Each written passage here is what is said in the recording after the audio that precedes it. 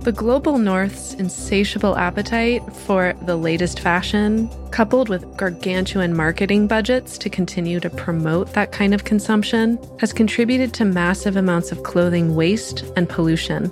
The ripple effect has greatly impacted countries in the global south.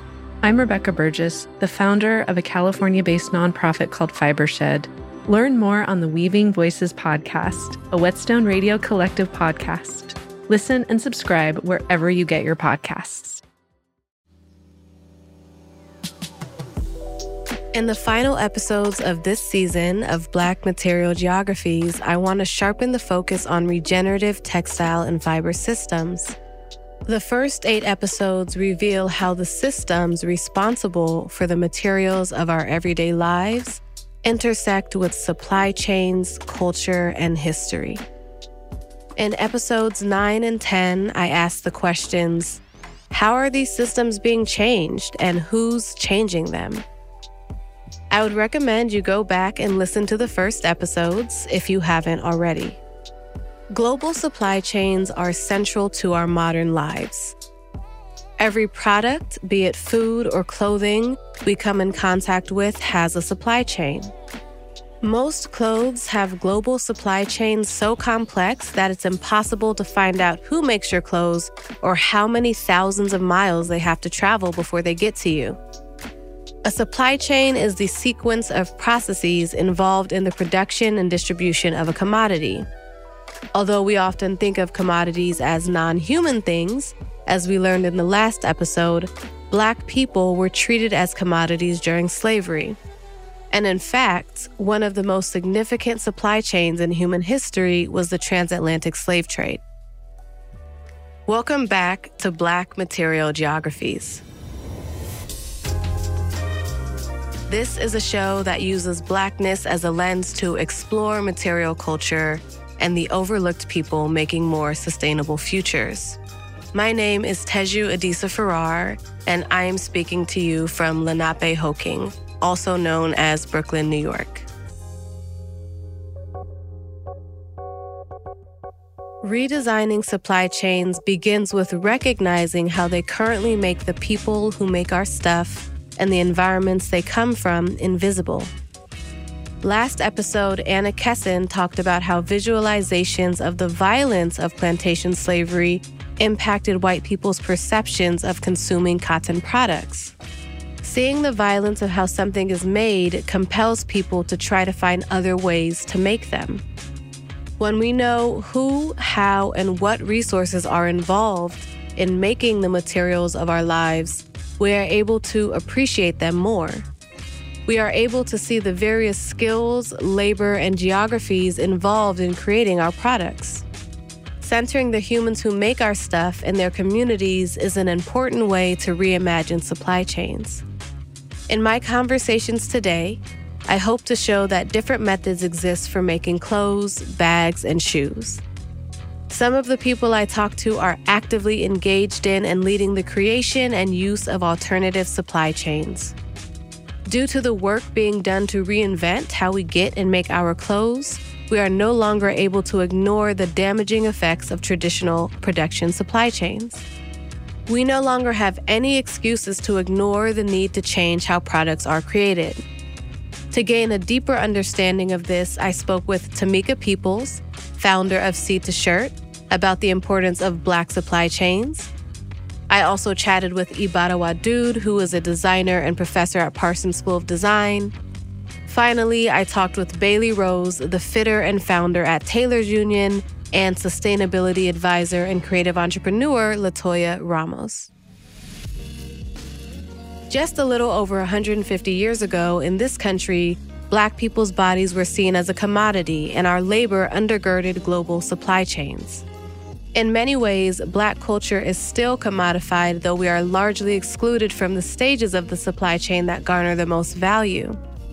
In terms of our clothes, usually Black people are in the lower rungs of the supply chain or nowhere at all.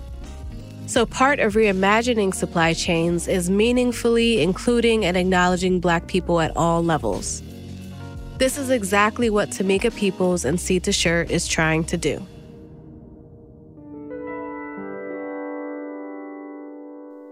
I'm Tamika Peoples. I'm founder of Seed to Shirt. I'm originally from Sacramento, California, but I am speaking to you all today from the Central Coast of California. The larger part of my work is running and operating Seed to Shirt and some efforts within our farmer enrichment program. Seed to Shirt is a company that produces ethical, sustainable blank t-shirt apparel line out of an African-American production value chain, which means we source the cotton from Black farmers in Africa. So we were just very intentional about creating a space where we could be creators and visionaries within the apparel industry in a different way. I also support the very farmers who we source our cotton from in order to make those t-shirts. What I mean by support is we've developed a full farmer enrichment program that takes a look at what are some of the needs of the cotton farmers whom we're working with and sourcing from, and actually working on identifying and conquering those needs. I guess I hate to say conquering, but supporting the needs of those farmers, which we often find are simple things like mechanization, ways to think better about soil and regenerative agriculture in their spaces. So we really wanted to immerse ourselves in being a part of the solution, not only for the African diaspora people around the globe, but certainly those who are closest to the land and soil. And we thought that a program that was really centered around them is the best way to do that. Centering the people closest to the land is a vision for the future. Rather than placing most of the value on the final product, it is placed on the people making the products as well as their relationship to the land and the land itself. Could the cotton that goes into these shirts be from Black farmers? And because we're very concerned about the impact on planet, fashion's impact on planet, we wanted those shirts to be made with organic cotton if possible. So it really sent me and the team on this journey of trying to find those three things in a t-shirt line. So that's really what started it. Black peoples for generations have really been inspirers of fashion, right? And creators of fashion. But when I peeled that onion back a little bit, we also were makers and architects of creation around the cotton gin and cotton. And so I just thought, why were we not in these spaces anymore? And when I think about spaces, I mean a true production center. Is there a reason why this didn't exist in our community? And of course, if you do your research, you will find that we had centers of excellence and brilliance, and it was systemically, violently taken from our communities. And then we were kind of relegated, if you will, into these consumer classes or working classes. And I just thought, well, there's got to be a way that we can look at rebuilding this in our community. I know that we have amazing seamstress still. Where are they at? I know that there's the ability to intentionally source. How do we do that? So I just wasn't willing to accept the current position nor the narrative that we can't do this. I started to find my tribe, as they say. You know, the more I did this work, the more I found that other people were also doing the work and also wanted to see something like this come to light and were doing similar models. So Ibarawa Dude's brand Lula also developed from a gap that she saw. So Lula's actually my mom's birth name. I named the brand for her. She grew up in Jim Crow, North Carolina, and I think had a fairly traumatic experience as a child in terms of like racial trauma. I think it's hard for me to really like respect or listen to anyone who like isn't able to acknowledge like that we are actually like no generations removed from any of this, because like it's still happening, but like just one generation removed specifically from Jim Crow, you know, it's wild. So she raised my two sisters and I as a single mom, and we grew up in Washington, D.C. as a result of her not wanting us to have that experience that she had to have. She just always carried this Coach bag. And it was so great. She worked at the NIH in DC, which now everyone knows because of the pandemic. But she was just always really mindful of like her appearance. And I loved that. I loved that she had that pride. I think everyone deserves nice things. And that's what she taught me. So that was like a really big part of thinking about the brand for me and like what I wanted to offer my customer. That was one of the first things I figured out was like, I knew what the design was going to be. I knew like that there was this like gap, this really great opportunity in handbags. There were not enough handbags that were well made and considered to be like higher end fine leather goods that had like adequate functionality. And I really wanted that. I want to be able to wear like something that I think is really beautiful that also like moves the way that I need to move. So like, I'm definitely the person that like wants always to find that sweet spot between beauty and functionality. And even in my role at Kate Spade, that was a big part of what I did was like making sure that design was definitely happy and that their perspective was coming through, hopefully, but that we were keeping in mind limitations, whatever those may be, just based on like resources that are available that impact quality and other things. Resources, quality, and geography are crucial in redesigning supply chains, especially recognizing the places where resources have been extracted from unfairly and the impacts this has on geographies and communities. As Tamika refined Seed to Shirt's vision of an all-Black sustainable supply chain, she immediately thought to go to the place where most of the world's resources come from and has a rich lineage of agricultural ingenuity.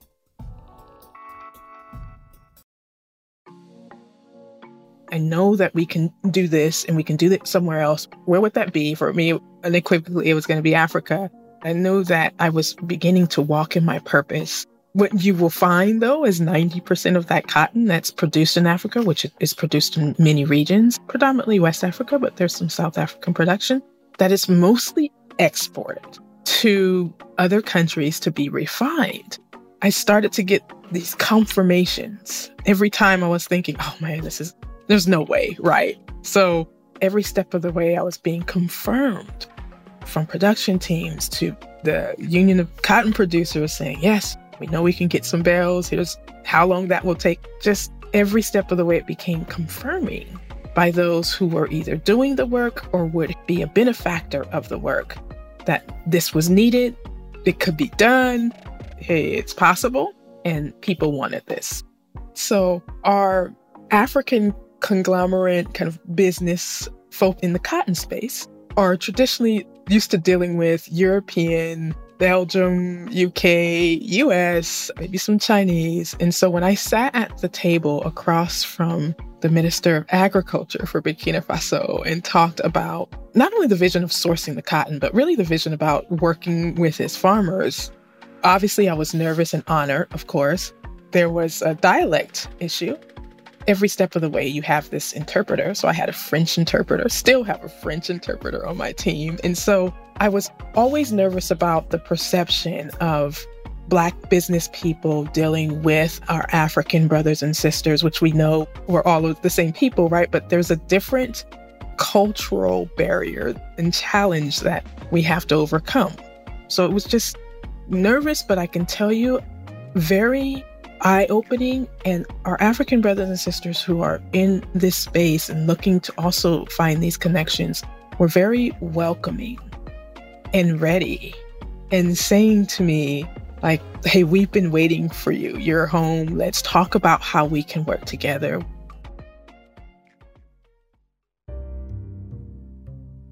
The continent of Africa is filled with traditional craftspeople and artisans, but is rarely recognized for all of the aesthetic and decor value that it adds to the world. As Tamika says, working together to transform supply chains is about finding ways to include those of us who have been systemically excluded or forgotten. Ibada also spent some time working in East Africa before refining the idea for her brand Lula. This and other travels inspired Ibarra to transform who was included in supply chains and how they are included. So my work really just exists at this intersection of many, many things. It's at this intersection of design and business and how design can be sort of leveraged as I would say framework for better business practices, but also just more socially innovative and creative business strategies. Actually, it was in East Africa. Just to back up for a moment so people can understand that this dates way back for me when I was a kid, before sustainable fashion was ever a thing or those two words were ever even next to each other. That's what I wanted to do. I studied abroad my sophomore year in college. I went to Quito. And specifically in Quito, I was actually volunteering at a women's prison every week, which is crazy how that came back full circle in my life. We are really trying to build a pipeline of employment within the fashion industry for women who are returning citizens. So either formerly incarcerated or even maybe experiencing incarceration within the home or other types of association with criminal legal system, probation. So I'm really excited to partner with some very competent and mission-aligned institutions to develop that curriculum and make sure, which is something that I always wanted to do from the conception of Lula, is to make sure that any person identifying as a woman in our program is graduating with a degree, some form of certification from an academic institution. Because I feel if we're talking about creating access and we're talking about fair hiring processes, education is one of those bigger barriers. And so to be able to knock that down out of the gate, I think is really huge for me. While both Tamika and Ibarra are leaders in the fashion sustainability space, we find that this space is still mostly lifting up white women and their brands. Even within the sustainability space, there are different opinions about what is actually considered sustainable. We often conflate organic, regenerative, and sustainable without actually understanding the nuances, and brands especially benefit from this conflation.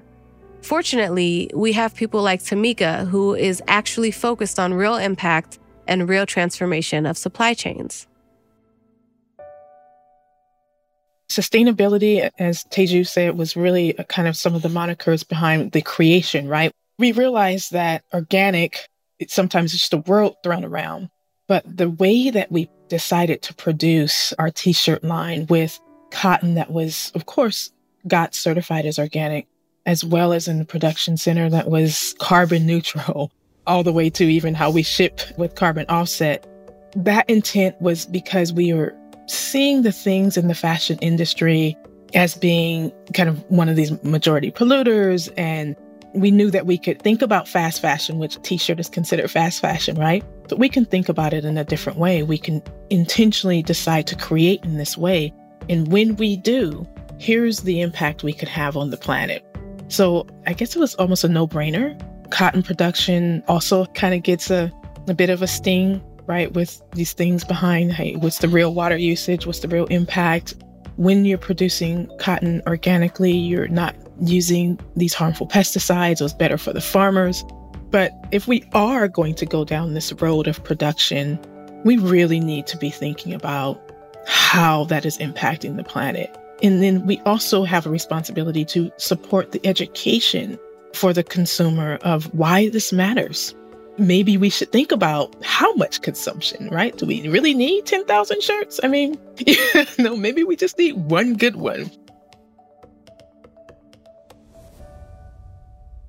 LaToya Ramos's work helps brands to think about sustainability more deeply as well as analyze their own impact.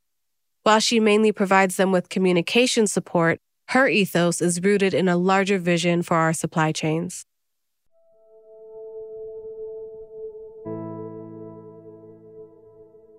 So Pluvicore is a sustainability advisory and impact brand strategy studio.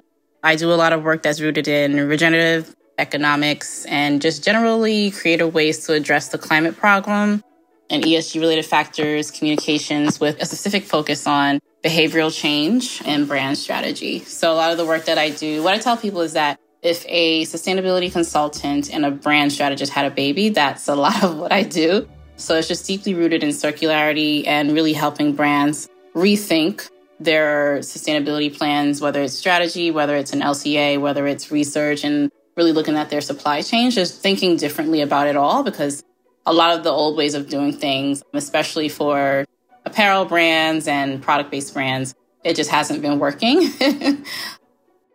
The way things are being done are not working and have not been working for a while.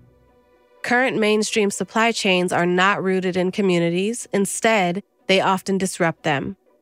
National and global supply chains run on efficiency and cost effectiveness, leaving no room for place-based practices, which is how communities domestically and abroad get exploited. Even when brands claim to be doing positive work for local communities, we have to think critically about who it's positive for and if it actually reinforces inequities that exist. Being in the US and doing this work and understanding how it affects communities that are very similar to like the communities that I come from, or like policies that will definitely impact like my life, my family's life, people I know. That's a huge deal. And I do feel like it's important to have those connections as like equity designers. I think that like in some way it's hard to sort of quantify, right? I think there's more of an awareness and a consensus that we shouldn't be parachuting into communities to propose solutions that we know nothing about, usually Black and Brown communities, Indigenous communities. So now it's a question, I think, more so of like, should we be doing any of that at all? Should y'all be in Rwanda? Whatever brand, whatever, like, it's not about, is your program rigorous enough? Is it focusing on economic and environmental and this impact? There are many, many, many examples of brands and, you know, multinational brands especially, right, that are doing work in developing countries, emerging markets under the guise, and oftentimes with the intention, the genuine intention to facilitate sustainable solutions to real problems within communities. But I think that whenever like that originates with the brand and not within the community, I feel like that's also like the blueprint. It's not even like being questioned. Invisible artisan is definitely like one of those blueprints that needs to die. It just needs to die in the fashion industry. I saw these, you know, brown people in Belize, and now we have a collection of, you know, it's like, okay, did anyone from that community specifically say, we would like to work with you and have you represent our culture and sell it in the US? We just need to accept that we've made mistakes in this industry, like anyone. And we should, like, corporations, to be clear, corporations should be held accountable. And I believe they will. But then moving forward, like, here's what we're not going to do. Like, I think that that's really important to like establish. If we can establish all of these best practices around like circularity, we can establish frameworks to engage in issues that are social and cultural and deal with issues that are deeply rooted in history. Most of my clients, I say, what happens when you leave? Because when we talk about supply chains, there's such an extractive culture around it. And it's just like, oh, this is where we source from. And like sourcing is one thing and ethical sourcing is one thing as well. But how are you giving back to that community or that region that you sourced your materials from? You know, how are you putting that back? How are you planting seeds back into that? How are you being, quote, regenerative in a way where you're fueling the areas or places or people that you've utilized to make your product?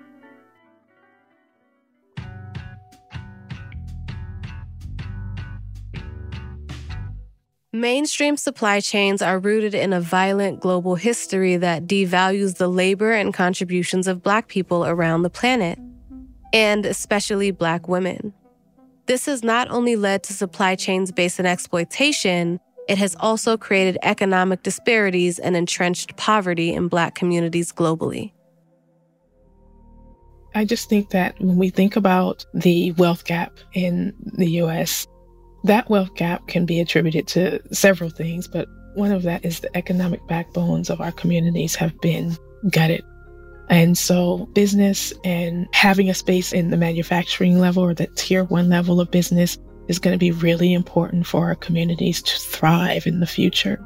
And so if we aren't making anything, service provision's awesome. But if we're not making anything, I think that there's a real chance that Black futures are at jeopardy, right? If we're not considered a part of that production value chain outside of giving value to other people's chain, we are easily relegated and easily cut out of the discussion and left out of opportunities to grow and thrive and strive as a community if that happens. And so the value of a production center in the Black community is so that our children can also have a legacy for a future. Tamika, Ibada, and Latoya see sustainability as a holistic process that understands the intersections of community, culture, environment, and economic development. They are attempting to create and support others in making new standards for how our clothes, bags, and shoes are produced. I think creating a new standard is tough. It's tough because it requires that you have to live up to a lot. Like, you can't create a new standard and then not be able to enforce it. You can't create a new standard and then it only applies to like these people. So I think the best possible way for us to create a new standard that includes things like regulation within the global industry, within every state, garment workers, protection acts like the one passed in California, SB 62, hopefully the Fashion Act, once it's revised and meets some of those more ambitious goals that we're all, trying to set. But I think that ultimately, I would be remiss not to say that it requires co-creation. And so it's like fashion needs to have a conversation about capitalism, and it needs to be a real conversation. We have to reckon with this issue. I think working across definitely public, private partnerships and all of that stuff. But I think it's something more human than that. I think it's about letting the people speak who want to speak, who have never had an opportunity to speak. Just letting that happen and releasing that control and that power over people.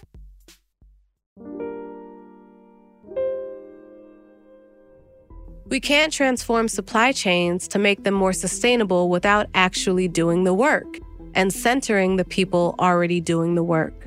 Brands and corporations are notorious for saying they're doing something or supporting something without any actual evidence or strategy to back it up. This is something Latoya has dealt with before. I think the challenge is basically how society just is today. We've gotten so used to doing things a certain way over the past century, and we've gotten so far into it to the point where we've really just, the planet itself, and when we talk about natural resources and things like that, we've really done so much damage to it. And I think the biggest problem is just trying to make it make sense now. So trying to figure out, okay, what do we need to change? There needs to be a paradigm shift in how we understand the fashion industry and how our products are made. We need to redefine how we think about quality, affordability, and dignity for those who are making our products. There are opportunities to transform so much of the way we think about the fiber and fashion space. Another thing that I talk about is just redefining what we consider luxury, because I think in order to address consumerism, we have to value things in a way that we would value something that we consider luxury. and something that is of novelty. Because once we start to slow that down and really only purchase things and buy things that we truly, truly value, and we see it as something very valuable, that will lead us into better behaviors around purchasing things. And when I say purchasing things, I'm not talking about, necessities and essentials, even though that's true as well. But when we just talk about the more general things in life, things like furniture or just pretty things that we like or luxurious things, but how is it made? And typically, luxury items are made very well in an ideal setting. And I know that part of the issue with degrowth is that it has to happen on a global level. If there are lots of small sustainable brands, but there's still like Forever 21 and H&M who are huge fast fashion brands, it doesn't necessarily matter if there's 100 sustainable brands because there's still this fast fashion that like is having these factories in India and Bangladesh and China. So I think part of what makes it difficult also for degrowth is that the globe has to participate.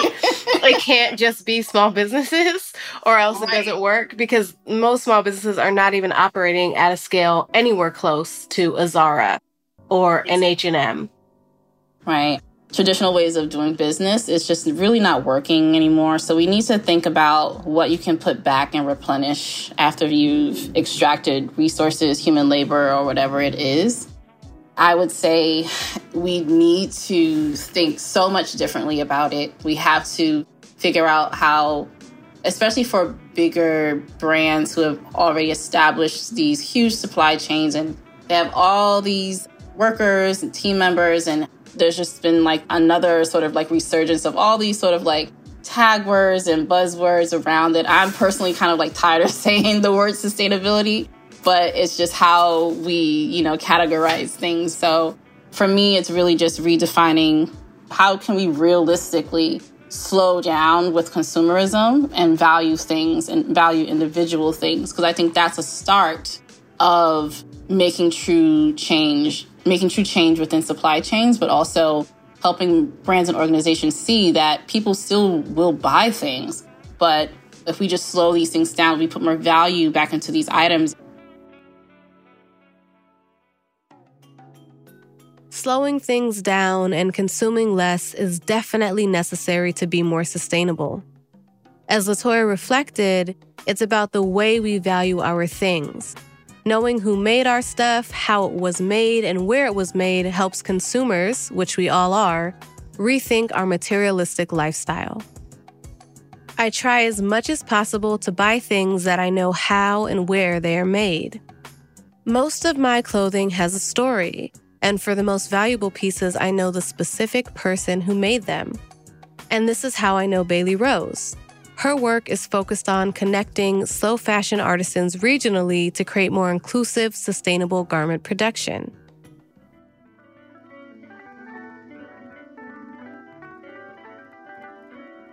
My name is Bailey Ann Rose. I am from Red Cliff, Colorado, raised on Ute land. And I'm also the founder of the Tailors Union, an app which I'm developing with a number of other people. And inspired by you, Tayshu, I've been working on my statement of positionality, and I would like to state my positions in society. I am a woman. I am currently low class, but I was raised upper middle class in bedroom communities to the richest resort towns in the world that led to higher depression rates than the national average because we compared ourselves to the richest of the rich. And it also led to higher privileges from being in such close proximity to these higher class privileges. I am, on my father's side, Siciliana, Calabrese, Moroccan, Hellene. On my mama's side of the family, I am a waspy mix of Irish, English, German, Scottish, French, Swiss, and Prussian, actively deconstructing whiteness while acknowledging my privilege as passing and my family assimilating into that whiteness. I am heterosexual with alloromantic, allosexual, androsexual, autoromantic, autosexual, demiromantic, demisexual, heteromantic, and monosexual. And my culture that I was raised around was a mix of this Colorado Siciliana Americana matriarch, which instilled a strong sense of Italianness into our American identity. And I always felt pretty uncomfortable with the waspy side of my mother's family, who were primarily ranchers and farmers, raised in a tiny mountain town. But then there was that like bumpkin being close to the land, paisan mix, which related to one another. And I was raised on Ute land with stories of Lover's Leap, which is a Ute tale with Navajo cousins, growing up next to an abandoned mining town with the knowledge that industries fade, men die, and before they do, they leave scars all over mountains in search of riches when they were blind to the beautiful and bountiful beauty that surrounded them. And I am an American, born and bred in Colorado, I say, and able-bodied, except when I faint and lose consciousness.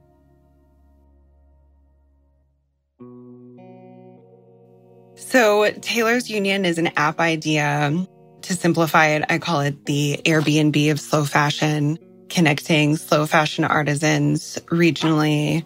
Well, connecting slow fashion artisans to citizens regionally by geolocation.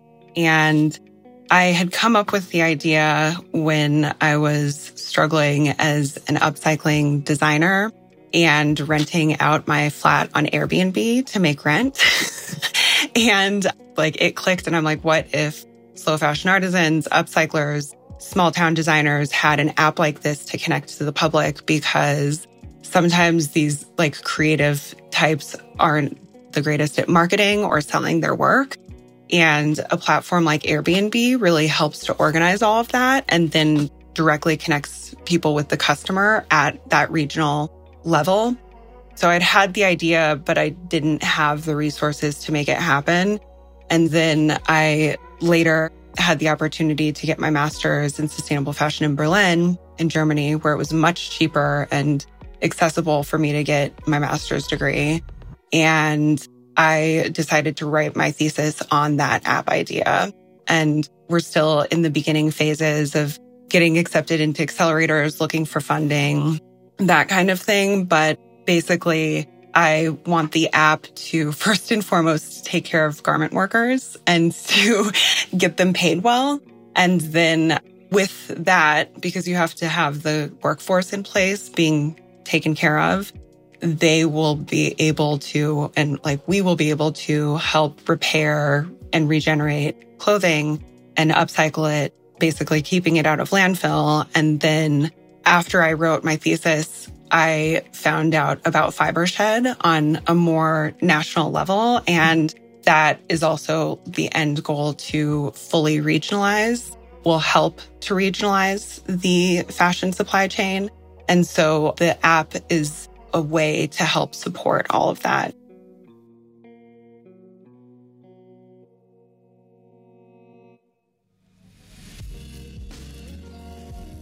Reshoring and regionalizing fashion and fiber supply chains is one of the many solutions to make fashion and material culture more sustainable. In our final episode, we'll hear more from Bailey and Tamika about regional fiber initiatives.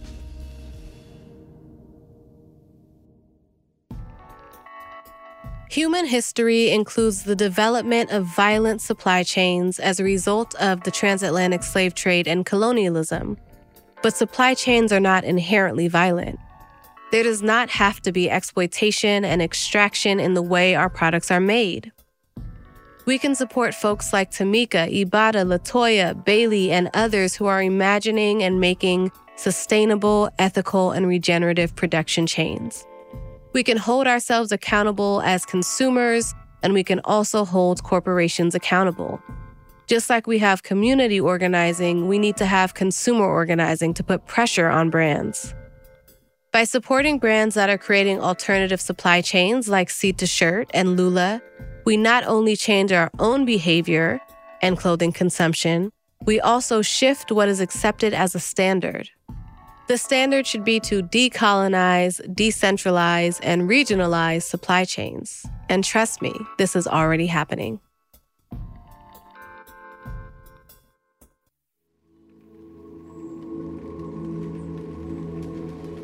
It's time for the wind down. I invite you to take a deep breath and stretch your body. Release tension in your shoulders, jaw, neck. Taking a moment to reflect on and process our conversations today. Our conversations with women entrepreneurs who are reshaping our supply chains and thus reshaping our world. Our reflections on making products differently and thinking critically about the industries we take for granted. Let's just take a few moments to reflect on the conversations we dove into today. I invite you to take a deep breath and thank yourself for listening to something new today. I invite you to take a deep breath and reflect on the products that are made from so much violence. We have an opportunity to transform supply chains and support communities' healing. Thank you to the hands that tend to our natural fibers. Thank you to the garment workers who stitch those fibers together. Thank you for caring about where your stuff comes from, how it's made, and who makes it.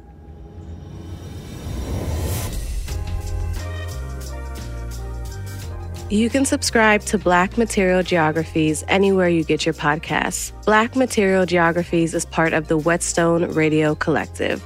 This podcast is a team effort. Thank you to the Black Material Geographies team, my producer, Tiffany Rogier, audio editor, Ray Royal, composer, Philip Kalechi Namdi Iro, researcher, Haven Obasalase, and intern, Kai Stone. I'd also like to thank Whetstone founder, Stephen Satterfield, Whetstone Radio Collective head of podcasts, Celine Glazier, sound engineer, Max Kotelchuk, associate producer, Quentin LeBeau, production assistant, Amelissa Utin-Co, and sound intern, Simon Lavender. Thank you to Whetstone art director, Alex Bowman, for the cover art. You can learn more about this podcast at whetstoneradio.com, on Instagram and Twitter at Whetstone Radio. Subscribe to our YouTube channel, Whetstone Radio Collective, for more podcast video content. You can learn more about all things happening at Whetstone at whetstonemagazine.com.